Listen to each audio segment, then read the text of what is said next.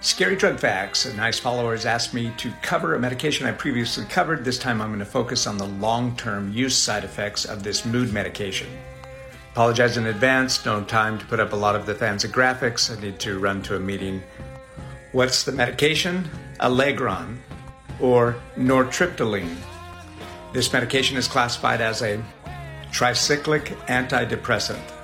Here are some of the side effects to be aware of: dry mouth, blurred vision, constipation, urinary issues, and an increased heart rate. Sedation and drowsiness. This medication has been associated with cognitive impairment, weight changes, cardiovascular issues, dry, itchy eyes, and our least favorite side effect, sexual dysfunctions.